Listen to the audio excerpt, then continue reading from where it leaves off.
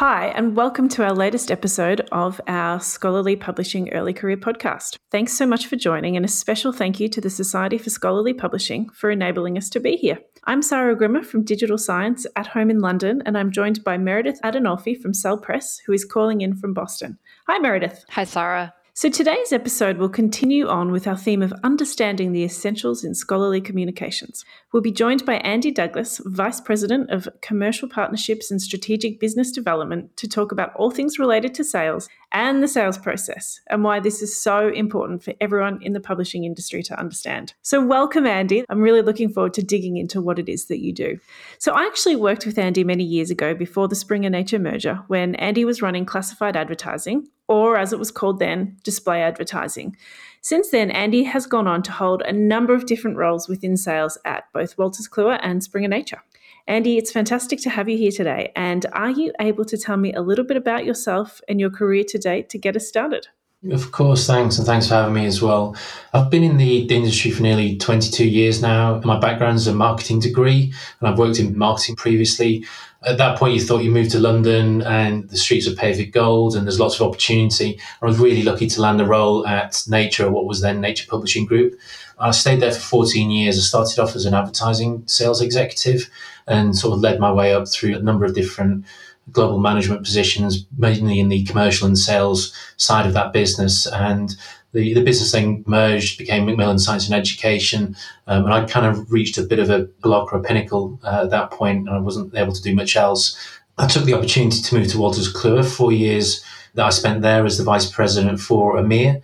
That's the European, Middle East and African regions. And I headed up their licensing group for Ovid, which was great. A lot of the titles that they own are the nursing titles there, but they also act as an aggregator for a lot of other publishers and lots of other products that we sold through the Ovid sales group as well. I had a really good 4 years there, and then I was sort of tempted back to what is now Springer Nature. I left before the merger, and it's a very different company coming back, and I've been here for 4 years. And the current role that I've got, which is really split into two main parts, it's just had a bit of a title change. There's a commercial partnerships part of what I look after, which is leading a sales group of around 110 people. We develop relationships for our marketing solutions and research solutions businesses. And then the second part of what I do is the strategic business development, which is really around advising and working with our product teams and marketing and sales groups to develop go-to-market plans for our solutions division, which is it's a business we've been growing and but one we've put particular attention to in recent times with bringing on board Harsh, who's our new Chief Solutions Officer. Brilliant. Thank you so much, Andy, for that. That's really, really useful context. So we have Andy here today, of course, to talk about sales and to really, based on Andy's experience over the years, to give us the lowdown on what happens in sales. So our first question, of course, is what do people in sales do? And what are all of the different roles or products that you can sell in scholarly publishing? There's a lot that we do, and there's a lot of different roles, and I think that's quite exciting from a careers perspective. But generally, sales are the primary sort of conduit between organisations and their customers, and that can be at a range of different levels. There's a lot of high-level sales that we do, very senior people within organisations. Some sales that are very transactional or one-offs, but also there's part of sales that could be looking after B2C, so the business to consumer parts, so things like e-commerce. And that really depends on the real roles and responsibilities within different organizations, different sales groups. But the responsibilities differ quite a lot. We're always involved in developing and nurturing relationships. I think that's the core of what I always talk about our teams about. So that's not just nurturing the relationships with customers to start off with, but hopefully becoming an extension of their organization by making sure we're partnering with them for them to succeed and meeting the needs that they have as well. From a product perspective, the types of areas that we talk about, particularly within scholarly publishing for sales, the main sales groups tend to be the licensing teams. So they're the people that are working with customers to provide access to things like journals, books, and databases. And that's where most of revenue comes from for most of the publishers that are obviously working within this space.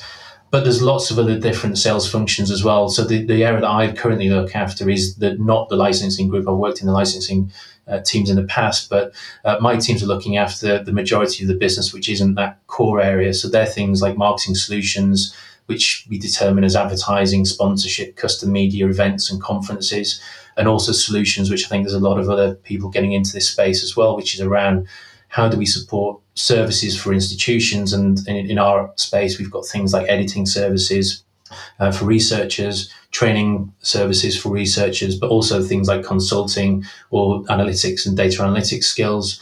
But also, as an extension, you could see that other sales roles might include things like third-party licensing, and that might be business to business or within the industry and the ecosystem we're working. So that's, again, people utilizing data within or information within different publishers and building out products off the back of that. And I think, obviously, things like Clarivate and companies like Clarivate and Elsevier have products like Web of Science, and without access to other people's data and information, they wouldn't be able to produce those types of things as well. So there's licensing roles in there as well.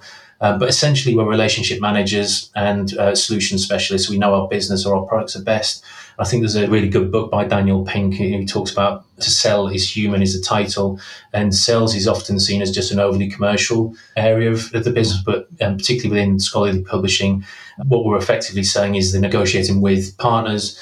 But that happens on a daily basis with everybody. So sales isn't a dirty word. It's, people are often negotiating with families about getting time or the things that might happen at home or with your flatmates. But equally, we're often negotiating within the workplace and ensuring that projects are prioritised or other aspects as well. So people are doing sales on an ongoing basis, but within this context, it's very much about relationship managing with customers and making sure their needs are met the best way possible. And that's a great way of having both successful relationships and long-term ones as well. So it's really clear from that there is tremendous variety in the different roles within sales, which I suspect will be enlightening to many listeners. And just building on from that, why is this job important for our industry? I think all jobs within the industry are important because we're one part of an ecosystem, and that's really important to be aware of, particularly because a lot of the work we do internally, for example, we partner with internal partners, with our publishing and editorial teams, because we're obviously forward-facing or the most customer-facing parts of the organisation typically. We're the ones that are often getting lots of market feedback, and that helps in terms of product development. It helps in terms of best meeting the needs of our clients, and also in pivoting or changing things that we might need to develop internally to make sure we've got a better proposition that meets market needs. So there's both an external and an internal face of what the sales groups do. I think the importance there is because I always say the salespeople, the higher you get up within a hierarchy, the further you get away from day-to-day conversations. Those anecdotal pieces of information you get back because of the sales team are having are really important because they test the market, is giving an indicator as to what's going on out there and helps organizations pivot and change and make sure we're meeting customer needs over a long period of time. So I think it's important for customers because it gives us some information about work that we might be doing that's coming up. But equally, I always say salespeople tend to overtalk, or people think they overtalk. But one of the things we always say to our sales groups are, you've got 2 ears and 1 mouth for a reason, and listening is a really important skill and therefore absorbing information. Absolutely. Thank you. Andy, I love what you said about your role being relationship manager, solution manager. I want to dig into that for a moment. Can you talk a little bit more about your interactions with the customer and also, based on those interactions, how that allows you to translate the needs of the customer back to the publisher? Yeah, sure. Thanks. So the questioning is really important. And again, we tend to talk with our sales groups about open and closed questions. And open questions allow you to get lots of information about what's going on. That's where the listening part of our role comes in really importantly. Example of an open question is just asking customers and working with them as a partner about what their strategies might be, what's important to them in terms of prioritization, either this year or the forthcoming next 3 years or so, something like that. That allows you to gather lots of good information and also acts as a partner. Because if you're not asking those types of questions or getting that kind of information back from customers, as product experts, which is typically what salespeople should be, they know their products better than anybody else. They're not in a great position to put matches in place, or if in some cases, there might not be a match. So if a strategy that an organization has doesn't match any of the products we might have, that's not a bad thing, but at least you've identified that early on. I think that those open questions and allowing customers to provide some feedback to you about what's important to them, it's about then after that matching our solutions, whatever those might be, and really helping those organizations with the work that they're trying to do. If you can be an extension of an organization and help them be successful, that's often a great way of just maintaining really strong and long-term relationships with people as well. Great point about open questions. And also, I really like that phrasing of extension of the organization. I feel like that's a really important nuance.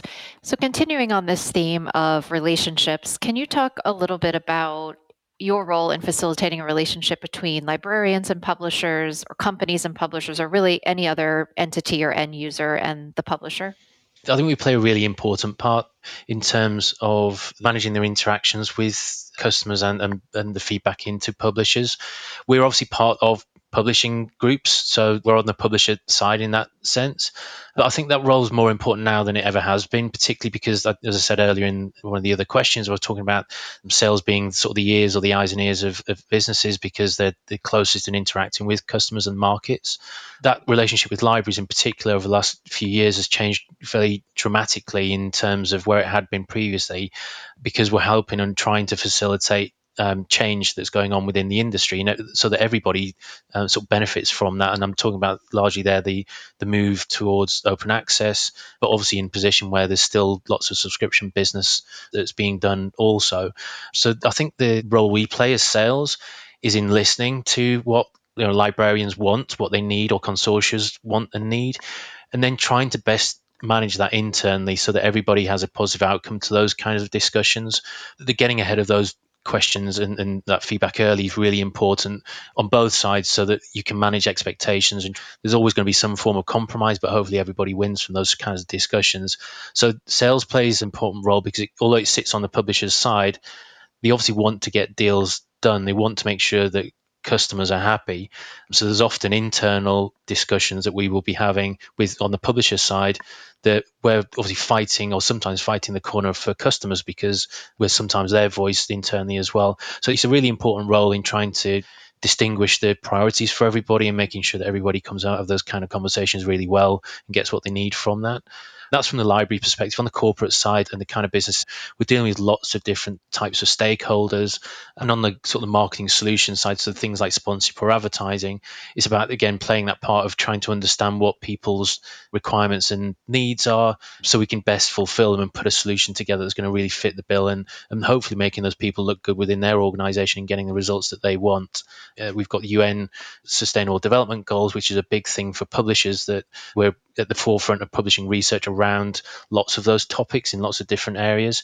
But equally, there's lots of research being done at institutions. There's lots of work being done at corporate organizations. And often some of those, again, where there's mutual benefit in partnering with a corporate organization, for example, in trying to promote some of the work that's being done there in terms of the research they may be doing or some of the initiatives they may have, then we play a part in trying to facilitate partnerships there that can help showcase that as well as the work that publishers are doing as well. It's an interesting position because sometimes you're playing devil's advocate in terms of taking customers' side so you can get things and their thoughts promoted internally. But obviously we're always acting on the side of the publisher as well to make sure that the publishers get what they need from those kinds of relationships as well. So it's an interesting role because you're employed and working for publishers, but you're there to try and make everybody feel and look good off the back of contracts that are signed and projects that are put together. Yeah, you brought out a really important point there about being a voice and an advocate for the customer, which is something people may not often think about in relation to sales roles. So I appreciate that came out. Andy, you alluded a little bit to this in your answer about open access kind of emerging as opposed to subscription models. So I'm just wondering if you can talk a little bit about how emerging business models and new things in the industry, such as open access, have changed your job. Yeah, that's a great question because it's changed. I think at the meta level, it's not changed dramatically. We're still helping meet the needs of customers, and that's what we generally working towards. But at the micro level, it's changed quite a lot because people have had to develop lots of different knowledge and skill sets on topics that are still new to lots of people, then they've needed to be developed on the fly. So we're learning at the same time as our partners and customers are learning about these things and how best can we make that work. I think particularly now more than ever, there's great awareness about the understanding of those different business models. Some are still finding their feet, but there's lots of great sort of contracts or deals that have been done where you can see that there is benefit for everybody working together and trying to meet everybody's needs in these cases. But it has changed what we do quite dramatically because, as I said, lots of skill sets have had to be developed on the fly, but it's given rise to lots of other opportunity as well.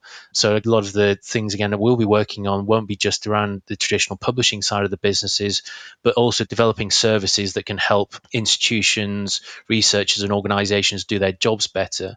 And by that, I'm talking about how can we make sure that people publish in the journal of choice that they wish to do so. How can we better support researchers in making sure they've got career development? That's just one aspect of that. But again, the kind of things we do or have been doing have been about working with people on editorial, how to better edit papers. So there's a greater likelihood of success in the submission to the journals they wish to submit to, do training courses and lots of other things. But I think what publishers are seeing is there's opportunity beyond what the normal core business would have been like 20 years ago. But equally, there's lots of other smaller organizations that are doing similar things.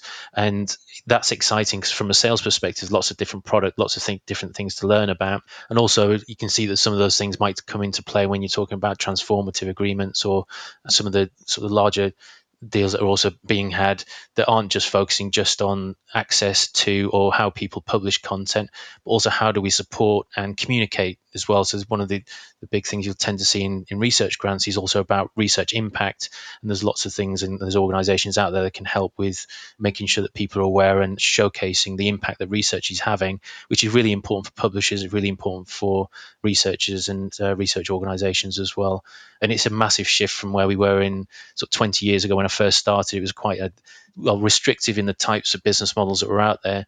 But with the invent of digital, which any of the early careers people listening to this, they probably didn't realize that the internet's not been around forever, but everything was being done by print in the late 90s and early 2000s until everything went digital. I think that was a massive shift, and now we're seeing a massive shift with open access as well. And they're exciting times to be in this industry, and I think it'll throw up lots of opportunity in the future as well as things develop. Yeah, well said. A lot more to think about and learn about, but also a lot more options to offer. Yeah, no, absolutely. I think the flexibility is going to be really key. For example, on the commercial sides of the business, that does throw up lots of opportunity because there's going to be lots of specialist skills that are going to be required that weren't, people hadn't even thought about 5 or 10 years ago.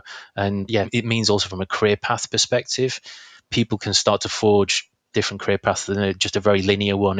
You can take lots of different routes, particularly if you keep an eye on what's coming up in the future as well. So, Andy, you've touched a couple of times on how proud you are of the work that you've done in, for example, being the voice of the customer and making sure both the customer and the publisher win. When you think back of your career so far, what was the most important achievement that you've really had and why? Yes, that's a really difficult question to answer, Sarah, because you look back and you can't remember some of the early stuff. So that's probably one thing, that memory fades as you age. I think developing staff and developing people is, for me, is probably one of the things I'm really proud of.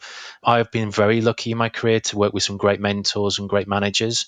And certainly in the teams I've always worked in or part of my groups, we really invest a lot in the team and making sure that we develop them over the long run. The industry is quite small, so if people are staying within that, there's not lots of places people go to. And if you're in the industry for 40 or 50 years, which some of us may be by the time you get to the end of your careers, there's only so many places you can go to, and therefore you're going to bump into people. So for me, that aspect of developing people and seeing people succeed has always been very important. Often you hope that's always going to be the organization you're at and you can help grow there. But equally, as I said, people will move around, and if they're staying within the industry, you may well be working with them at some point in the future, or people come back. I started at what was Nature Publishing Group, and I'm now back at what is Springer Nature, and there's still a lot of colleagues here that were here when I first started sort of 15 or 20 years ago as well. So I think that development of staff is really key. But also paying back. I've mentored people, and because I've been lucky to have good mentors, it's something I really believe in. So I've mentored people both formally and informally. And I was luckily last year to become an STM mentor for the year, and that was just a really rewarding experience as well. But I think probably beyond that, if there was going to be one more thing, would be just the way that in which people have dealt with the last couple of years. Just the fact that business has been good, but we've managed to support people and get the teams and clients through what has been really, really tough and difficult circumstances for individuals. And I think I'm really sort of proud the way in which we've all dealt with that and helped the teams that we work with and the clients we work with as well. But that's probably something I haven't reflected on yet. You might look back in 5 years' time and think actually it was incredibly tough, and when things are back to normal, that's probably a better time to reflect than it is right now. So it's fascinating that what you talk about as being your proudest achievement is that mentorship or that leadership role rather than a specific element of the job. And this is actually something that we've spoken about quite a lot on the podcast, the importance of mentorship, the importance of having advocates in a business more senior to you. And so one thing I would just call out to anyone listening who isn't quite sure where to go next or needs that bit of advice, take what Andy has just said and talk to the people around you and more senior to you and make sure you're asking for help and asking for that mentorship, because it sounds to me like, Andy, people are more than willing to give their time and feel immensely proud of that. Yeah, no, I completely agree with that. And that's not always going to be the case, but the majority of the people I've worked with, and again, we work in an industry where I found it to be very friendly and open, and people do want to help. Choose someone you really admire, I would say, and someone you think has got skills you want to develop. If you spot someone you think that they're really good at something you want to be good at, they're the kind of people you want to go and learn from. So, the worst thing that can happen is people say no, but generally, I don't think I've ever found that. And certainly if somebody came to me and asked me for some help or some advice, I generally would find the time to do that and make sure that it's not just a one-off conversation, but something we keep going. So yeah, I think great advice, Sarah. Thanks so much, Andy. It's really great that you're able to validate that. And it's a really nice segue into our last question, which is, what advice would you give to someone who's curious about a career in sales? I'd say follow the advice we just talked about in terms of trying to find a mentor. Go and speak to somebody in sales and find out a bit more about what they do, what it's like, what do they like. Not all jobs are 100% perfect either, so find out what they dislike, because there may well be things in there that you don't want to pick up. But I think beyond that, get them, if you can, try and get them to take you on a sales call as well. So something, if they're going out talking to a customer or in the current situation, often there's a lot of people doing video calls still, then try and get in on a video call and just listen in on what they talk about, or tagging along to a meeting at a conference that might be coming up if we're all starting to meet face-to-face soon. And if you enjoy that customer interaction, I think you'll probably enjoy sales as a career choice. But yeah, go and find somebody and try and get that customer interaction if you can do. If you're an expert on a product area or something you currently work on, I haven't found customers are generally willing to, and they're happy for other people to sit on meetings, as long as it's not like 500 people on a call. If you're the extra person on a call and even if you're not saying anything, that's not a bad thing, but you'll get to learn a lot by listening to those interactions with customers. And I think that's a good thing to try. Thanks so much, Andy. This has been absolutely fantastic. And in particular for me, the big highlight has really been listening to you talk about how sales is that voice of the customer. And I really hope that that's what people take away and understand how incredibly valuable that role is across our whole industry. Meredith, do you have any final thoughts that you'd like to add? Thank you very much, Andy. I agree with Sarah. The customer-focused nature of how you answered these questions was really refreshing, and I think it's going to be interesting for our audience. That's great to hear, and I'm pleased that we've been able to convey some of those messages as well. And thanks so much for having me. And if anyone does want to reach out, we talked about mentorship, then I'm on LinkedIn, and you can find me there or elsewhere, and more than happy to connect with people. We want to thank Andy so much for taking the time to be here and to talk to us both about his career and his role, and also the critical function that sales plays in scholarly publishing. I think Sarah and I both particularly enjoyed Andy's perspective on the customer-focused nature of sales roles, and that's not something we often talk about in that area of the business. So that was great to hear more from Andy about. We hope you've also enjoyed hearing from Andy as we continue covering the foundational elements of some of the key functions in our industry. Thank you all for listening, and we'll see you back here soon for our next episode.